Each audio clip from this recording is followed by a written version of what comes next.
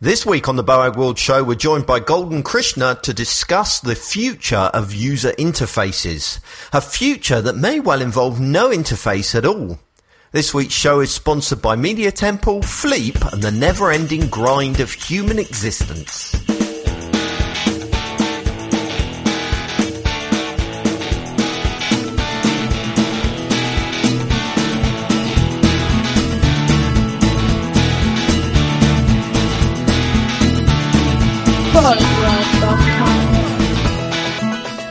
Hello and welcome to BoagWorld.com, the podcast for those involved in designing, developing and running websites on a daily basis. My name is Paul Boag. Joining me as always is Marcus. Hello Marcus. Hello Paul, how are you? Oh yes, I'm very abrupt today, aren't I? I can tell. It's because you're trying to get this over and done with because then you're going on holiday.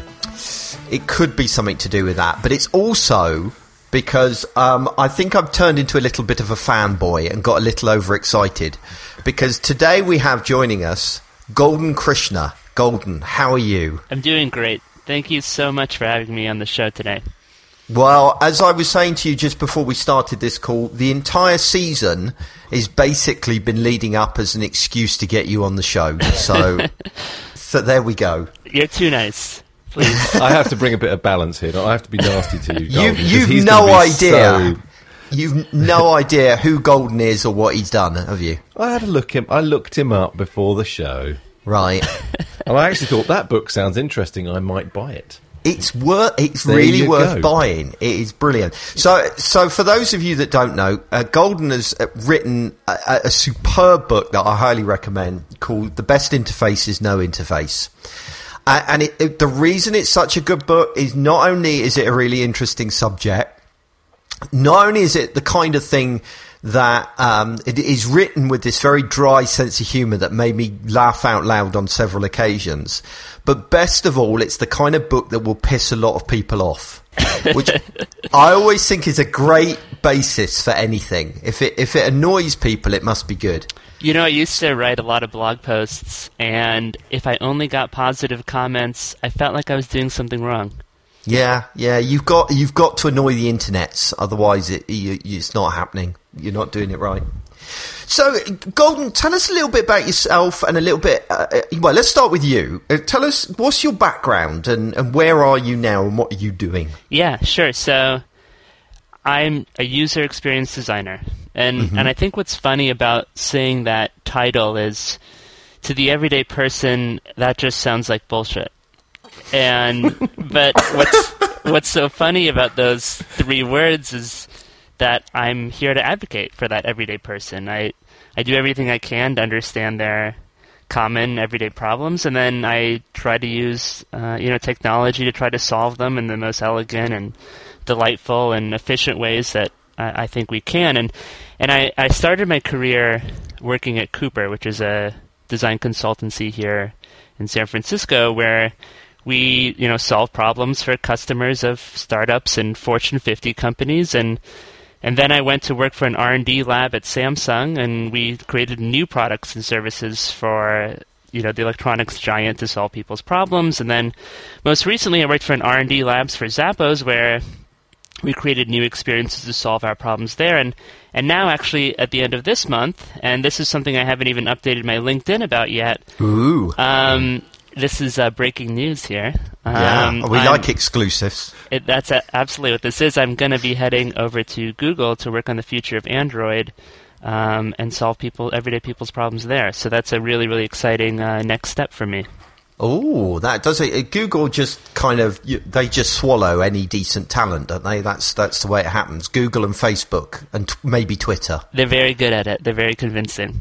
Well, I mean, Google's notoriously difficult to get a job with as well. Don't you have to go through about 300 interviews? Something like that, isn't it? That's about right. I think it might be 400, actually. It's because they have this kind of very collaborative environment, isn't it? And so everybody has to be involved in the interviewing process. Yeah, they try to remove all the bias from the hiring process. It is a very unusual process, and there's so many people there that they can pull in, people who don't even know each other to interview together on a panel, which is kind of crazy. Yeah. But it's quite, and that's going to be quite interesting because traditionally Google have been kind of weak from the user experience side of things, or the user interface side of things. But they've made huge step forwards recently. By recently, I mean the last few years. But also then you've got added to that your kind of unique approach to user experience, which is a lot more than user interface design. So I can imagine how that's going to fit in quite nicely in Google. I can see the appeal for you.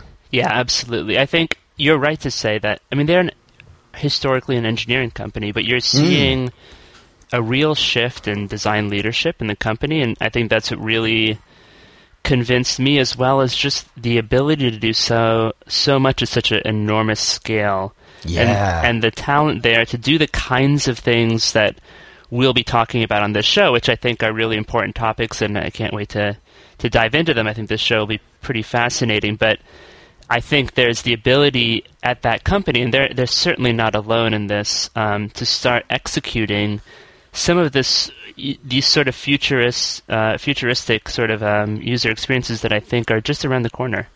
Yeah. I think it's good. I think it would be very interesting to see what you get up to at Google if we ever get to know. Yeah, we won't be allowed to know. No, like that's the Apple, downside. same sort of thing. Well, I'm sure. Me and Golden are like that now. I'm sure he'll give me the inside track. Give me a year. Give me 2 years, maybe. Well, okay. Maybe an I'll hold you to that. So, for people that don't know, tell us a little bit about this book that I've bigged up so hugely on both Twitter and the show. What's the kind of central premise of the book?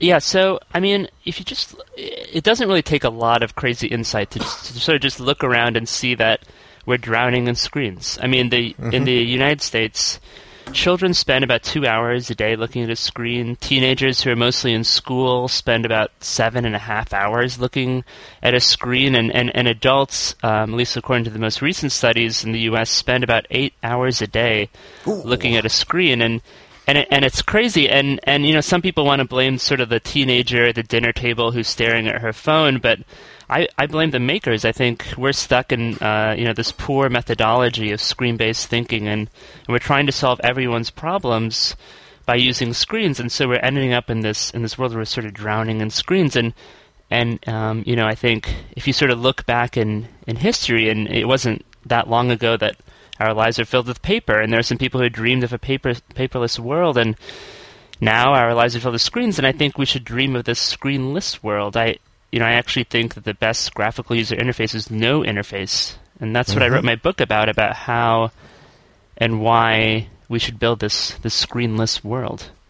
So, unsurprisingly, maybe that ruffled a few feathers amongst user interface designers. I like the fact that in your book you have this kind of whole chapter that's just dedicated to dealing with all of the things that people have said to you about this suggestion. Yeah, absolutely. There's not enough pages to describe the reactions to the book. But I picked the top 8 and I put them in there. I must read this book because I haven't read the book. I'm just a bit baffled, I guess. Right? Yeah. Give Marcus some examples of scenarios that kind of show this off of where... Yeah, exactly. What current app or screen-based thing would be better if it wasn't screen-based? Yeah, I mean, there's this startup I mention in the book called Locatron, and we've been obsessed with... You've got one of those coming, by the way, Marcus. Before I left Headscape, I ordered a Locatron for Headscape, so one day it will appear. Sorry, carry on. No, please. And, just like any company in sort of recent years, they've tried to solve a problem by making an app for that. And their problem they're trying to solve was a pretty straightforward problem, a pretty easy problem of people forgetting and losing their keys. And so they made this cover that goes over a deadbolt, and then they made this app that has these two giant buttons, an unlock button and a lock button. And so you walk up to your door, and you press this unlock or lock button, and the door opens. And we think of that as, this is a sort of wonderful screen-based solution. But then, when you look at the UI of it, you see these two buttons. You see it's very straightforward. But when you look at the user experience and you start delving into what's really happening, what's really happening is something like this. You walk up to your door, you want to open your door, you pull out your phone. You want to open your door, so you press the wake button to wake up your phone. You want to open your door, so you press your thumbprint to unlock your phone. You want to open your door, so you press the home button to exit your last opened app. You want to open your door, so you press the home button to exit your last open group. You want to open your door, so you swipe through a sea of icons to try to find the Logitron app.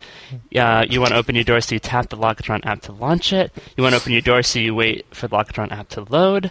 You want to open your door, so you hit the unlock button on the Logitron app, and you want to open your door, so finally you open your door. And that is complicated. That is not... Whereas taking the key out of your pocket isn't. It isn't. And so you're glad that I bought this for you, Marcus? Well, so that was Logitron's first generation. And then they looked at it and they thought, can we get rid of the graphical user interface? And they had heard a little bit about what I was talking about. And they try to eliminate all the steps. They said, can we embrace a typical process? Someone's walking up to their door and they just want to open it. Can we do that? Can we eliminate a screen? And what they did is they put a Bluetooth radio into their deadbolt cover and they activated Bluetooth in their app.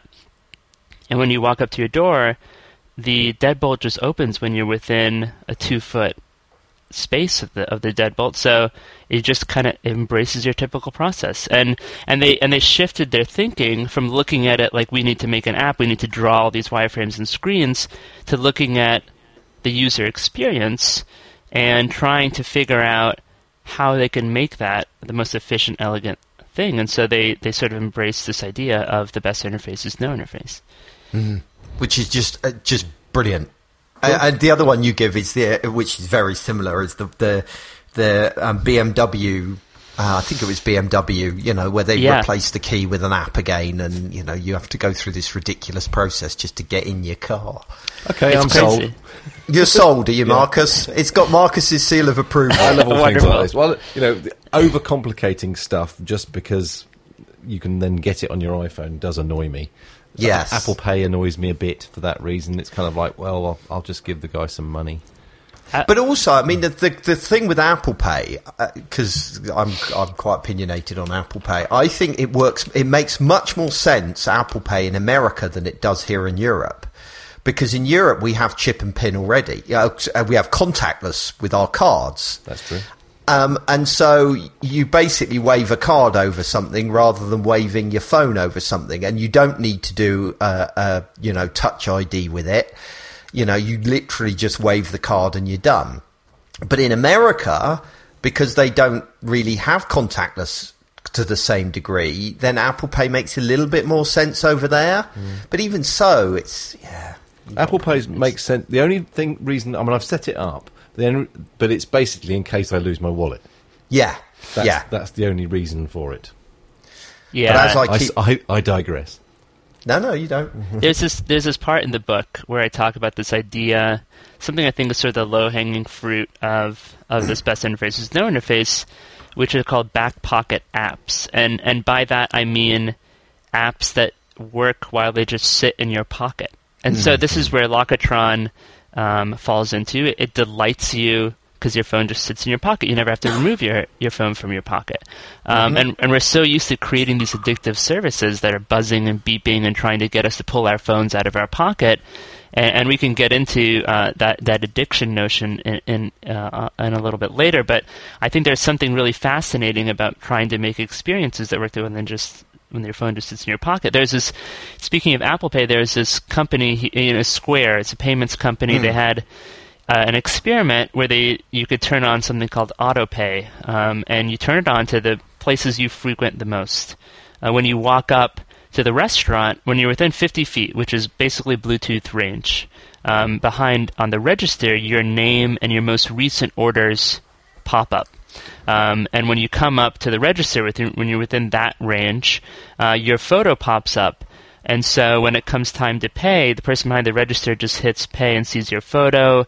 They have the ability to delight you by saying, would you like to order that cappuccino again, or whatever drink you're frequently ordering? They can see that order history, and you pay, and you have the whole experience without ever taking your phone out of your pocket. And it's this sort of wonderful back pocket app experience. And there are a couple of other examples if we want to dive into this theory. But I think that kind of notion, if you look at Apple Pay, taking your phone out of your pocket and you're tapping on something, that feels like just as burdensome. But if you were to do something where you just had your phone in your pocket and you were paying, that's new. That's different. I mean, the one that I like that I've got into at the moment is I think it's called Mac ID, which is basically a little app that you install on your Mac and you install it on your iPhone. And once the two are paired, now whenever I walk up to my Mac, it detects that I've got my iPhone and it uses that as an identifier and it unlocks my Mac for me. And more importantly, when I walk away from my Mac, if I forget to lock it myself, it'll lock it automatically.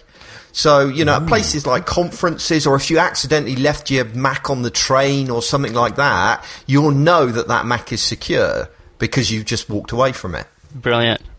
I like that one. That's a good one. Goes to the App Store. Yeah, that's a good one to have. I tell you what must have really annoyed you, my Golden, is flipping Disney. Right? So you write this wonderful book on no interface, and then Disney released their Magic Band. That must have driven you round the twist. Everybody, one of the really hard things, and what a lot of people sort of comment on when they talk about these ideas, is that it's so hard to predict context, right? I gave you two situations, one where you walk up to a cafe or a restaurant, and another where you walk up to your door. But so often, and this is really where home automation fails in general, is figuring out someone's context and all the things that are going on is really, really hard. But there's one place in maybe the whole world that's absolutely curated, in every moment of it, you know exactly where someone is, and that's Disney World. Every part of that experience is handcrafted. And so for those guys, their barrier, this contextual barrier, this layer that's really difficult for a lot of people to figure out when they think about these no-interface solutions, for them, they know. And so for them, it's interesting that they pulled it off and they did it, and it's really nice to hear that people are so enthusiastic about it. I am absolutely jealous, and I wish, of course, that I was on that project, but it's great to see it, right? On the other hand, it's fantastic to see people doing the things that I've been writing and talking about, and to see it be such a big success for them, gives it another reason why I think people should be considering this kind of thinking. And it's just the beginning, you can imagine, for Disney. I mean, what they're doing at the moment is incredibly sophisticated, but you can imagine how it can be so much more. And what I particularly like about the Magic Band for Disney is that it provides benefits for the user in terms of, you can get into your hotel room with your Magic Band. You can, pre-order food for the using your Magic Band. The fact that people recognise who you are as you walk up to them because they're seeing, your face on a screen because of it knows where you are. All of those things are great magical experiences for the users, delighters, as you put it earlier. But it's also incredibly powerful for Disney itself because they know where everybody is. They know traffic movements of how people are moving around the park in real time. They can put extra staff in certain places. They can begin to, gather huge amounts of data about, traffic movements at different times of the day. So it really is a kind of win-win for everyone. Absolutely. It's huge. I mean, that's huge. Like camera detection of how people move is weak. It's not that great. But when you have people intentionally tapping RFID bands every moment where they are, that's amazing. You have all of a sudden a heat map of everybody's movements through the park. That's really sophisticated data that they have on their hands. Yeah, no, absolutely.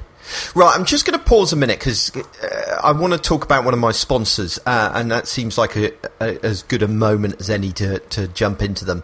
And the sponsor is Media Temple, who have supported us through this entire season and way before because they support everything. The thing that I want to talk about today with Media Temple just for a moment is the support that they offer, because I think that is their clear differentiator. That is what sets them apart from all the hosting other companies out there. Yeah, sure, you can find cheaper hosting companies, but when and if things go wrong, you really want to know that you're going to get fast support to get you back up and running very quickly before clients start moaning at you and all the rest of it. They've got really experienced support staff who really know their stuff, as I've said before on previous shows. I can personally attest to this as someone that hosts with Media Temple and regularly breaks my site as well. So, I really know, I'm, on first name terms with some of these support staff at this point. They're super fast to answer any tweets, emails, or whatever you send them. They've got a live chat facility so you can talk to them instantly. 24/7 call support as well. You'll always get hold of them, and they're always there to help. And they've got this really good systems incident thing as well, which they update very regularly and very, very well. I find that possibly the most depressing page on their site, because something goes wrong with my website and I think, Media Temple, they've let me down again. Something's gone wrong with the site. And then I go to the system incident page and see that everything's fine. And that's the moment when I realise that I've managed to break my site. But they don't seem to care. They'll still help me out, even if it's me that's broken the site, which I think is just amazing. We've got extensive self-help resources and an amazing community behind them. And best of all, they're offering a special discount to Boag World listeners. So if you use the promo code BOAG, B-O-A-G, you'll get 25% off of your web hosting. And all you need to do is go to boagworld.com/Media Temple and enter your promo code on sign up. So thank you very much, Media Temple. I kind of just want to clarify something with you, Golden, over this, because there will be some people listening to this, the premise of your book is, it's got a bit of a controversial title, isn't it? The best interface is no interface. It's the kind of thing that is going to rile people, but you're not suggesting that all interfaces should be replaced with some kind of automated system or sensor, are you? There is still a role for user interfaces. Yeah, I mean, look, I love great blog writing. I love good movies. I love to watch videos of stand-up comedy, and I can't imagine how those things wouldn't happen without a screen. I think there are these amazing and brilliant things that can happen when you have a liquid display, but I think, and I think what's important to understand is that there are huge opportunities to reduce the amount of screen time that's necessary in our lives. The best interface is no interface it's a design philosophy. It doesn't mean that no interface is the only solution. It just means it's the best possible solution. Just like less isn't more isn't always true, but less is more is a really nice, modernist design philosophy. Yeah. And I mentioned earlier how people are checking their phones all the time. There was a study done in the UK earlier this year that the average smartphone user pulls their phone out of their pocket over 200 times a day. That's fucking crazy, right? But that becomes exercise, surely. Good for it. I mean, we've fallen into this kind of horrible pattern where we're making these intentionally addictive interfaces that are buzzing and beeping to look at their products and services. I know we as an industry can do better. Good experience design isn't a set of good screens. It's a good experience, and good design isn't about how many taps and clicks you can generate or how addicted you can get your customer. It's about what I mentioned earlier about solving problems elegantly and efficiently. If the problem I was trying to solve was to help people eat a bowl of soup, and I made a spoon where it took you 3 hours a day to eat that bowl of soup, it wouldn't be a well-designed spoon. But if the problem I'm trying to solve is to connect friends, and I made a time-sucking 3-hour experience where you just filtered photos of their life, I don't think that'd be well-designed either. Well, yes, which is very true. And I think another part of this is our perception of ourselves as designers. And it was really funny, right? Part of the reason I so loved your book was actually nothing to do with this idea of the best interface is no interface. It was the way you framed the role of a designer, because I trained as a graphic designer because I'm that old and the web wasn't around. And then I've worked in, user interface design for the vast majority of my career. But then I kind of reached a point where I started to branch out from that, and I started to do, because, I was seeing that the user interfaces that I was creating were failing because of business requirements and governance, issues and all these kind of back end problems. And so I started to move into that, and I changed my name, and I still keep it, my job title. I changed my job title to user experience consultant, because I didn't feel I could use that word designer anymore because I wasn't opening Photoshop. But reading your book has kind of made me realize, no, I am still a designer. I am still designing user experiences because I'm solving the problems that damage and create a bad user experience. And I think that was one of the big takeaways from the book for me, was this idea that we have a very narrow view of what a designer is. Does that make sense? Yeah, absolutely. I mean, there's a chapter in the book where I have a set of job listings from some of the top technology companies. Yes, that was it. And they advertise for these UX/UI roles. I mean, you see this all the time. People talk about, hey, I'm a UX/UI designer. But user experience, looking at that larger story, like what I gave about Locatron earlier, and user interface design, which is making all the visual components on a screen, and it's a really important job, are very distinct things. And when you confuse solving people's problems, this larger notion of UX and having empathy and doing customer research, all those things, and user interface design, which is drawing screens, then you make it all of a sudden someone's job to solve problems with screens. Yeah. And that's not a great thing. And so when we conflate the two things, it leads us down this strange path.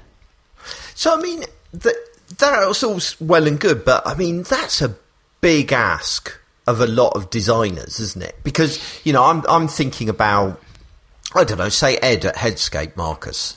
Yeah. Who is a superb user interface designer. But we're suddenly asking him to kind of understand, to start thinking about areas that are quite highly technical, some of them. When you start talking about sensors and automation and that kind of stuff, you really are asking people to move out of their comfort zone, aren't you? I think what Golden's saying is that he should carry on being a UI designer because he's not a UX designer, and that the two shouldn't necessarily be confused, and that UX designers do need to know about more than just screens and things like that, whereas a user interface designer, it is their job to design for screens, and that there's a confusion there that shouldn't be there. Is that a fair comment? Yeah, I think so. Yes, absolutely. And there's a time when I talked about this idea at a conference here in Portland, and afterwards there was this young designer who came up to me and said he really liked to talk, but that he hopes that I fail.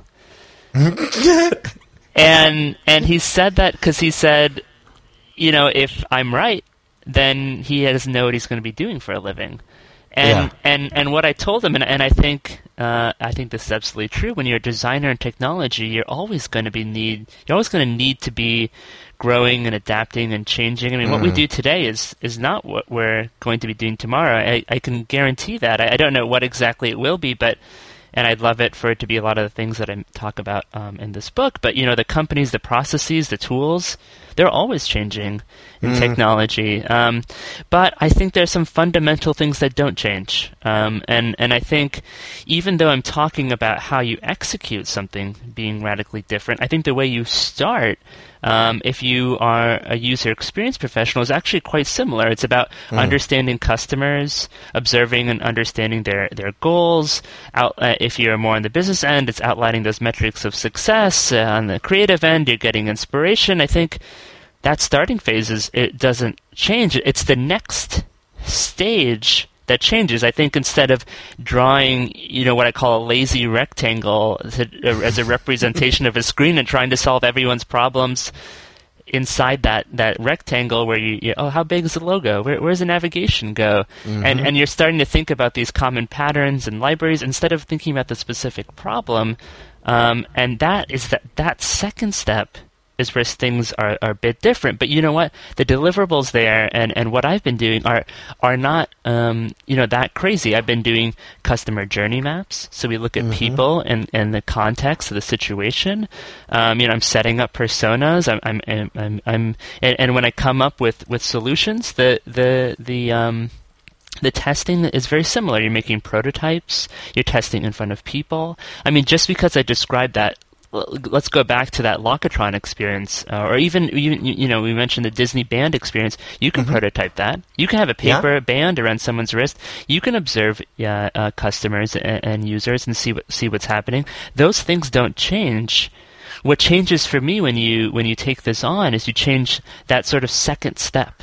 That moment when you go to the whiteboard and you, instead of drawing a rectangle, you now start to draw people and places, and you understand the context, and you try to figure out what's going on in that situation, and then you try to employ other tools. And maybe you as a designer don't even need to know exactly all of that, but maybe you have a person in the room who understands those sensors better, a mechanical engineer, someone who's not normally a part of our design process, or maybe you have a data scientist in the room who's able to come up with solutions there. So maybe the end solution is it's not a screen how we historically think about it. Maybe it's employing these other people to be a part of our teams who help come up with those solutions. But as a designer, it's all about solving problems and all about empathy, and that doesn't change, I don't think, ever. I think the tools change. I think the eventual execution changes, but not the role of being a user experience designer. Do you think it comes down to the fact that we've been quite relatively isolated in our role? We call ourselves UX/UI designers, so we do the whole kind of planning of we do our research and our discovery phase, and we map our user journey, and then we go away and we build our user interface and maybe have an occasional conversation with a developer or a content person, but we're largely self-contained. Well, because this is going to involve areas that we're not so knowledgeable with, it's going to be much broader. True UX design is much broader. We have to collaborate a lot more. Do you think that that's potentially a barrier in people's minds, kind of making that adjustment? Yeah, I mean, I'm talking about a different kind of team, right? When I mention these kinds of things, and I've tried to put together, sorts of packets and toolkits and stuff where people can understand sensors better. But at the end of the day, having an expert in those things is enormous, right? It makes a big difference. But it wasn't that long ago that if you wanted to make an app, that was a big barrier. And it wasn't even that long ago that companies would say things to you like, "Oh, we're not a new media company. We don't need a website." And that sounds completely insane now. And a few weeks ago, I was talking to sort of older designer, and he was telling me how when graphical user interfaces first came out and everybody was on command line, the idea that you'd have somebody in your company who's drawing icons and figuring out color palettes was insane. That was just such a waste of resources, that they should just do everything in command line. And so this is part of that evolution, I think. When you introducing new kinds of roles, that's wonderful. That's great. I mean, I'm mentioning things like a data scientist who we all know can do great and amazing things, but just aren't part of the design process, but should be. But shouldn't just be running, analytics on something after it happens, but we can be part of something proactively before and while we come up with a solution for something. That's a very different way, but it's a better way of utilizing the resources that are out there. Actually, I'm not inventing something that doesn't exist. These are people that are out there in the professional world and are already working in technology today. I mean, how do people, well, I say people, how do I, because I'm really interested in this, where do I start going to learn about what is possible and what is not? I've read your book and you give some great examples in there, but I'm still not, kind of entirely clear on my mind about what could be done. or what can be done, because that's half the battle, isn't it? Is that kind of realizing what potential there is, because we fall back on user interfaces because we know that that's possible. Yeah, absolutely. I mean, I think it's not a crazy idea, and it doesn't take that much resources to sort of like take 20 minutes and think, can we solve this without a user interface? I mentioned that example of, you walk up to your door, you did it. That was their first generation product, and I wasn't in the room, but if you kind of just took a gander and sort of like and drew out someone, a person. We so often look at wireframes and stills on a wall without people, without context. And we look at these situations where, and it totally throws off, it biases the whole thing, because you do something where you show a client, 50 screens. Let's say you're trying to do like a sign-up process, and you show a client 50 screens, and they say, "This is brilliant. This is great. 50. You guys have been working so hard. This is unbelievable." And then let's say instead you had a more elegant solution. You had a more no interface solution, and you show them one screen. Yeah. And if you show them one screen instead of showing 50, they say, "What have you been doing? What is this?" And I think that kind of take on it doesn't work. And one of the tools that I've been employing is to use video, and it's something that I learned when I used to do a lot of sort of deep user research. When I worked at Cooper, we did a ton of user research, and one of the things I learned was when you write quotes of what people are saying or you show photos, they're not nearly as powerful as showing video. When you show someone saying it, or you show someone in a situation. So what I've been doing in these experiences that I've been reducing down or even eliminating interfaces, show a video of someone in a sign-up process. And you say, okay, here's somebody setting up, and they're there, and you see the person, and then you watch 2 minutes of this video, and then you say, and here's what we could do, and it's 4 seconds. Yeah. And that is lost, I think, when we have our normal deliverables, when we kind of change the way we look at it, and we spend a little bit of time considering what it'd be like if there was less, or how we could even do that, is definitely worth pursuing, or even just trying. You can't always do it, but it's worth trying to see if you can do it. Do you think? I mean, we've kind of talked about the cultural and mental shift that we need to make as designers, but is there an element of that for the user as well? There's a fine line, isn't there, between delighting them with a very simple, solution, and freaking them out because it's almost eerily disturbing. Do you know what I mean? It knows me. Yeah. One of the industries that started to delve into this, and there are some startups who are doing this no interface thinking, which I think is a fascinating topic, another thing we can maybe talk about. One of the industries that's really great at advertising, first up, and that has been doing some no interface thinking in the last few years, is car companies.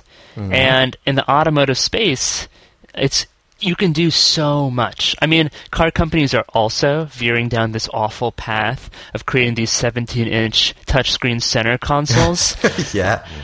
Because I would rather touch a screen than drive a car, I guess. And so, but at the same time, there are other people in the automotive industry who are doing some really neat things, right? You have the sort of LED lights that blink on the side mirrors when you're about to hit somebody in your blind spot. You have cars now who detect the car in front of you if it's stopped.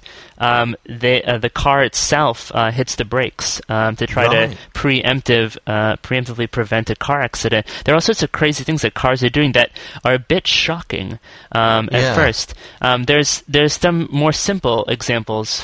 Ford has this trunk, this lift gate, where if your hands are full, you kick near the bumper, and the trunk, the door opens. So on big SUVs and minivans, you see this lift gate sort of open. And the whole idea is you're carrying all these things. You can't pull your phone out of your pocket and do all those steps and jump to an app to unlock the trunk or even get your keys. And there are definitely plenty of people who are making these apps to unlock your trunk. What they're doing is they're putting sensors in place, and they're like, and what Ford did in that research is they thought, okay, they put things in people's hands, and they said, open the trunk. What do you do? And people started, and they reached out with their foot, and they thought, that's it. we need to create something that when you kick your foot out, the trunk opens. And it's weird, right? This is unusual. You don't necessarily expect that. And maybe you have your hands full and you do it, and then the trunk opens and it feels like magic. It feels unusual. It's definitely unexpected. But if you can do it in a way that doesn't feel creepy, where you're trying to solve people's problems in a way that does feel like it's magic and doesn't feel like it's creepy, that's that fine line, right? Where even today you could argue that a notification that suggests something to you, or Google Now, or something like that, can feel a little bit creepy. But I think we get used to it the more we see it. It's about exposure, isn't it? Really. Absolutely. I think the first movers have that burden. Yeah. But as we adopt this thinking, it's just nice, right? It's efficient and it just works when it needs to be working. But that's an interesting point. It works when it needs to be working. And, I couldn't have got more excited about your book, but the thing that did go through my head is that a lot of these automation systems don't always have the best track record for accuracy. Whether it be, if you wear 3 different step counters on your wrist, it will give you 3 different numbers. Or, you ask Siri something and it responds with something completely different. So while a user interface it feels a much more controlled system, where more where you're standing, it's more trustworthy. Do you think that's a legitimate concern, or am I just getting old? No, it's absolutely a legitimate concern. I think there are 2 big things to think about in automation. The first is, don't automate things that people love to do.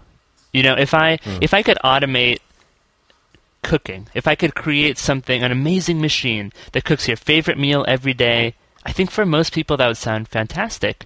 But if you love cooking, and that's where you get pleasure and enjoyment, the whole point of these no UI experiences is to give you time to do the things you really want to be doing. So you wouldn't want to eliminate the things that people really enjoy doing.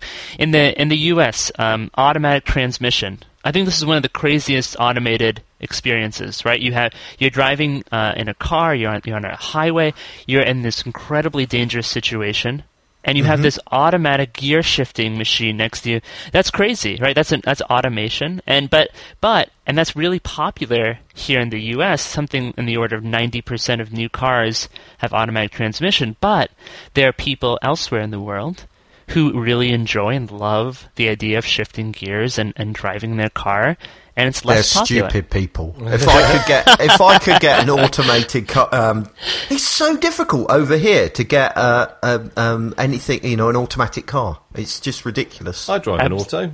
Oh, do you really? Yeah.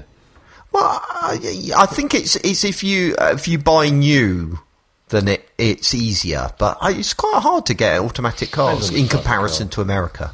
I've got quite a big car. Some big cars tend to have... You do, yeah. Automatic transmission, and smaller cars don't. But in the States, even the smaller cars do. Yeah. That's true.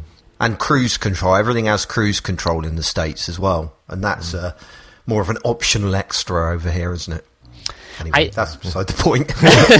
Well, I don't know exactly why. Maybe there's some emissions regulations and whatnot. But I think it's because people, enjoy, and so there are enough people who really enjoy driving, and so it's less popular there. And so I think that's one thing to consider with automation. But the main point you're raising is, what happens when these things fail? What happens when these things start falling apart? And how do we control that? One thing I've been seeing people do that I think is really fascinating is they start to go down this path of automating these experiences and trying to shortcut things.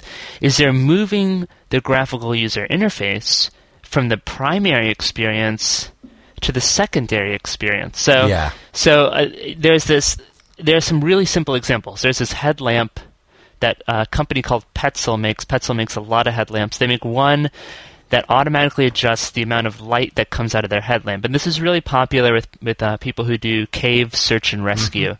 So they go into these caves, and they're deep and dark, so they're light. They look into it, the light gets really bright, but then they carry these maps with them, and if they hold their map up, to the light, it completely whitewashes, right? So, okay, yeah. So they made these headlamps so that it sees that there's this object here, and the light dims.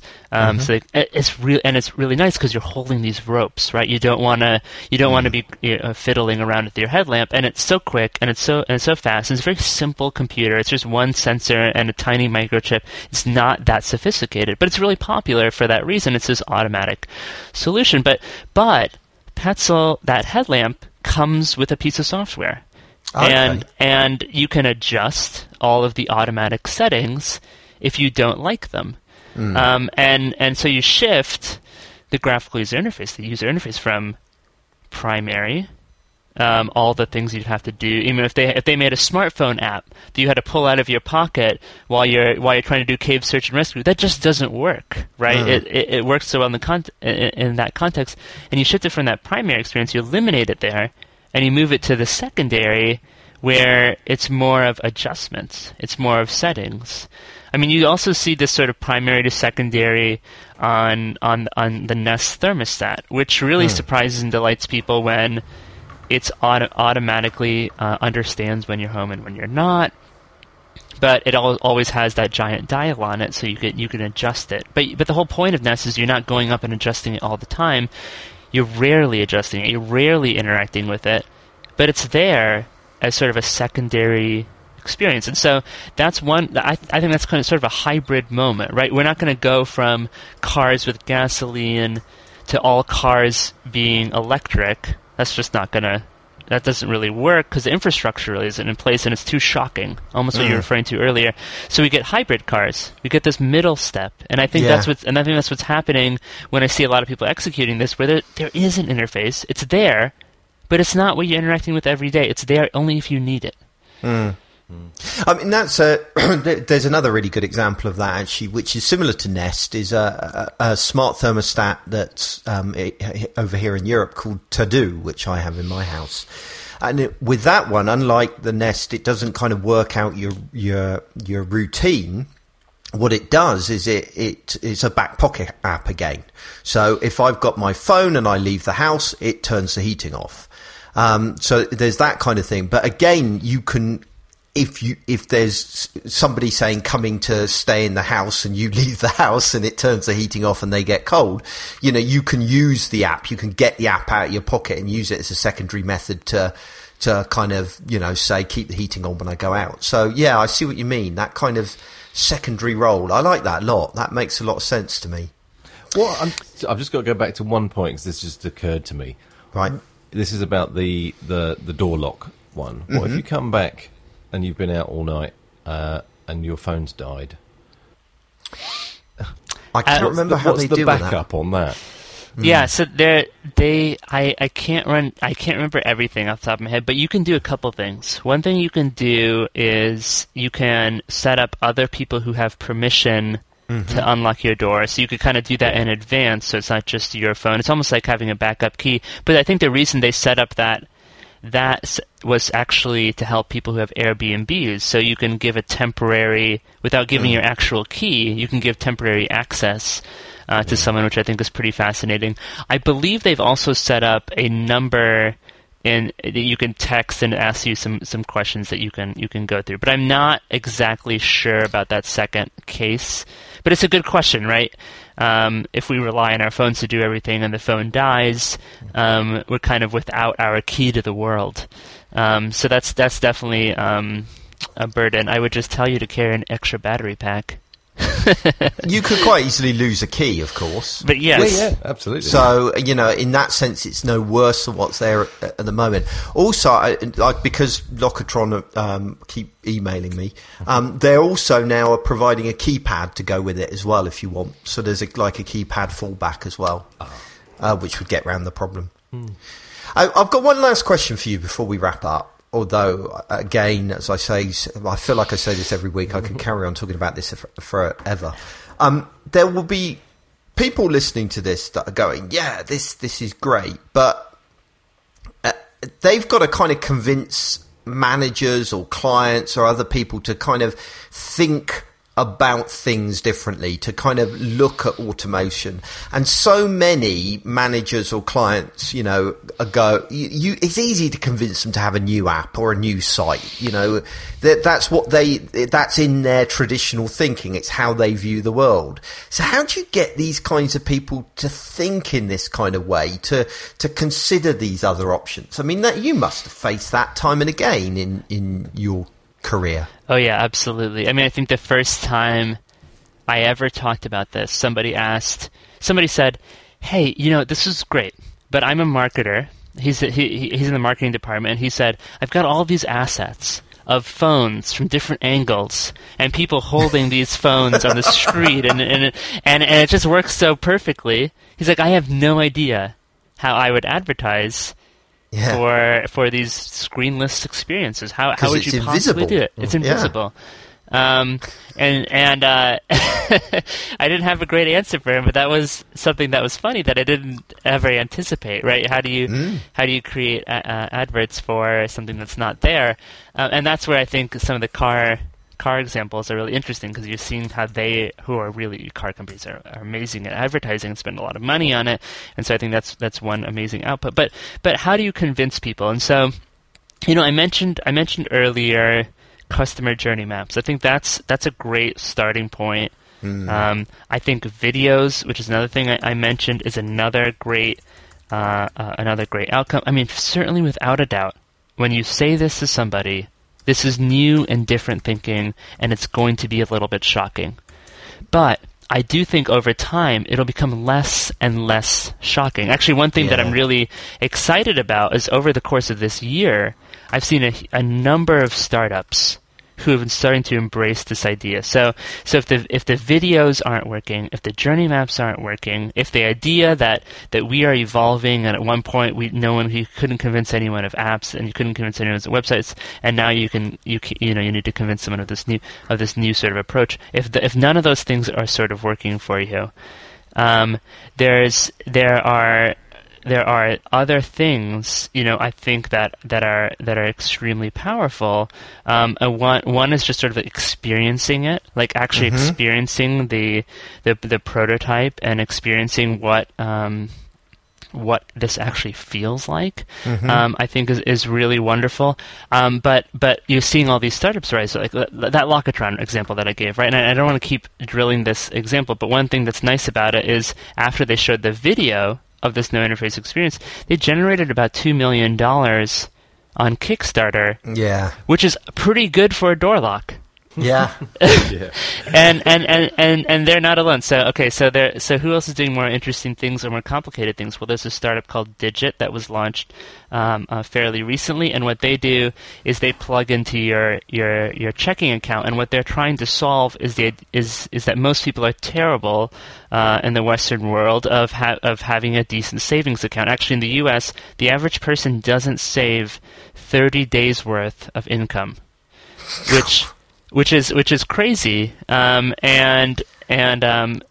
we're terrible at it. So what Digit does is they plug into your checking account, they see how you're spending money, and they start shifting that money to a savings account that they create, and they get more and more aggressive about it over time, and so you have a bigger and bigger savings account. You don't do anything.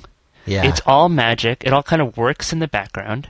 In order to interact with Digit, they actually don't even have an app. You can text them, and they'll text you back. There's people who just text you back and forth for customer service, and that's it. And it's great because it all works in the background. Now, the reason I bring up this case, and I could bring up a couple of other startups this year who are doing some really interesting work around this, is because the more success those guys have, it helps you also build a business case to say, hey, look, this isn't just some crazy idea. We can't convince you through these journey maps, through these videos, through this evolution, through this prototypes. I mean, there's a lot of tools. You can also make a business case around it and say, these experiences, I mean, the stickiness of this kind of experience that just works is incredible, right?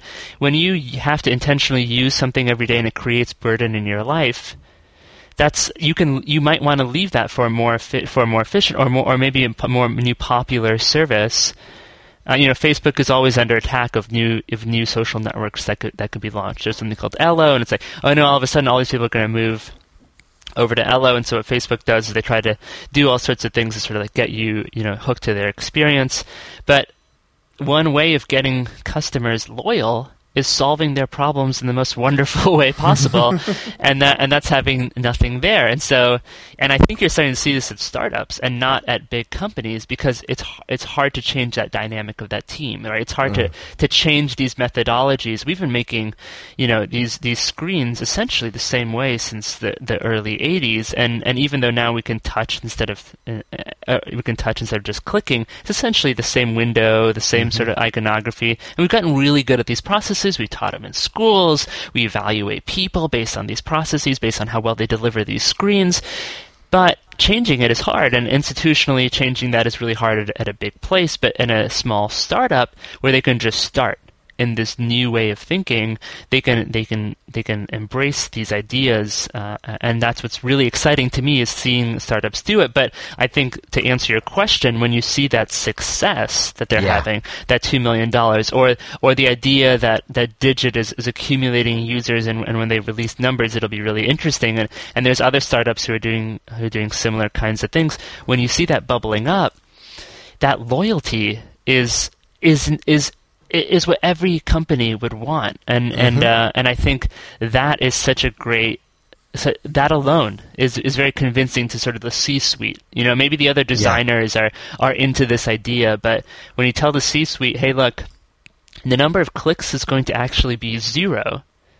Which is crazy, because your stock price might be, completely, glued to the number of clicks and number of monthly active users, and how annoying we can be in your pockets that use our service. But we're going to have 100 million people who use this every day and love it. Yeah, that's a mind shift, right? And that's kind of incredible. Yeah. And loyalty is what. Loyalty comes from delivering great experiences, and that's what this is really going after. Yeah, I mean, I absolutely agree. And referring to case studies of people that are doing it well is always a great way. And when you can even point to people like major car manufacturers or Disney or people like that are investing in this, then that certainly helps hugely. Golden, that's absolutely incredible stuff. It's a fascinating thing, and I highly recommend you get Golden's book if you have an opportunity. The Best Interface is No Interface. It's a great read. It's an amusing and fun read as well, which it always helps, and I did laugh out loud on several occasions. I do just want to, before we wrap up for this week, mention our second sponsor, which is Fleep. So the best way of describing Fleep is as an alternative to Slack. Now, you might be saying to yourself, why the hell do I need an alternative to Slack? Slack's awesome. But is it though? I'm actually quite a big fan of Slack, and I use it, and I will be mentioning Slack in a few moments. But it does have its limitations, and especially if you are a freelancer or you work in an agency and you work with a lot of clients, Slack only goes so far, because Slack requires your clients to adopt your system, if that makes sense. It requires them to start using Slack. It requires them to learn a new interface, as we've been talking about today. But Fleep, basically, clients can use Fleep just with email. They carry on using email like they always have, and you get to manage it via Fleep. But, and here's another really good thing about Slack. One of the most frustrating things about using Slack, if you're working with multiple clients or multiple projects, is switching constantly between channels. It's really quite poor in Slack, that transition of flipping between channels. But Fleep doesn't have that. You can work directly with multiple clients, multiple projects, multiple teams, side by side, all at the same time. And that makes Fleep absolutely ideal for freelancers, working with clients, far, far better than Slack in that regards. They've also just launched a beautiful full redesign of all their tools, the Mac app, the smartphone apps, etc. So you can try it out by going to boagworld.com/Fleep. Marcus. I was going to say Slack and clients should never go together anyway. Not our Slack channel anyway. Well, no, definitely not. I've seen what Headscape write in their Slack channel. It's not for public consumption. It's not. So, Golden, you need to know something about this podcast. We've got into the stupid tradition of Marcus doing a joke at the end of each show. You just have to pretend to laugh. It's fine. Yeah. So, Marcus. This is a good joke, and it's a good one because I think I've said it before, and I've done all of them, all the good You've ones. done all the good jokes in the world. Yeah. I don't know when, though. It was probably 10 years ago, so I think we can get away with it again. Okay, here we go. I met a Dutch girl with inflatable shoes last week. I phoned her up to arrange a date, but unfortunately she'd popped her clogs. Yeah, that's as much as you're going to get. I remember you telling that one before, so it must be... Is popped her clogs a US term? Do you know what that means? No. Oh, right. It's a term. Oh, there you go, wasted. Right, it's wasted. If you die, you pop your clogs. Oh. It's a kind of affectionate term for dying. For dying, yes. We're a weird nation, aren't we, now you think about it?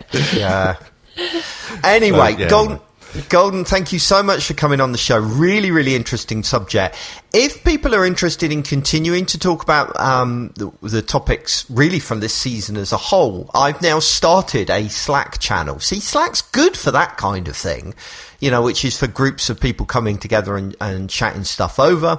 So there is, if you go to boagworld.com/slacking, or you can get an invite, or you can just email me at paul@boagworld.com, and I will invite you into the Slack channel. It's turning out to be a really nice little community of people chatting about user experience type stuff. So definitely check that out. Next week, we're going to be looking at how how UX, user experience, is becoming one of the most powerful marketing tools you can have out there. That instead of just broadcasting your message to the world, that now you can provide a delightful user experience, and your customers will promote your service for you. So that's what we're going to look at next week. But for now, a huge thanks, Golden, and good luck with the job move. No, thank you. Thanks. Thank you, guys. It's really been fantastic to chat about this. I feel like we could for hours. There's a lot. Yeah. There's a lot here in this topic, and I hope that people find something useful out of it.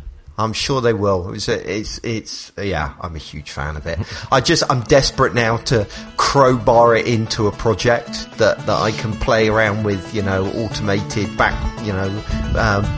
pocket apps and that kind of thing. I want to do it. There we go. Anyway, new shiny thing to keep me amused. Thank you guys so much for listening to this week's show. I hope you found it useful, and join us again next week when we talk about UX and marketing. But for now, goodbye. Bye.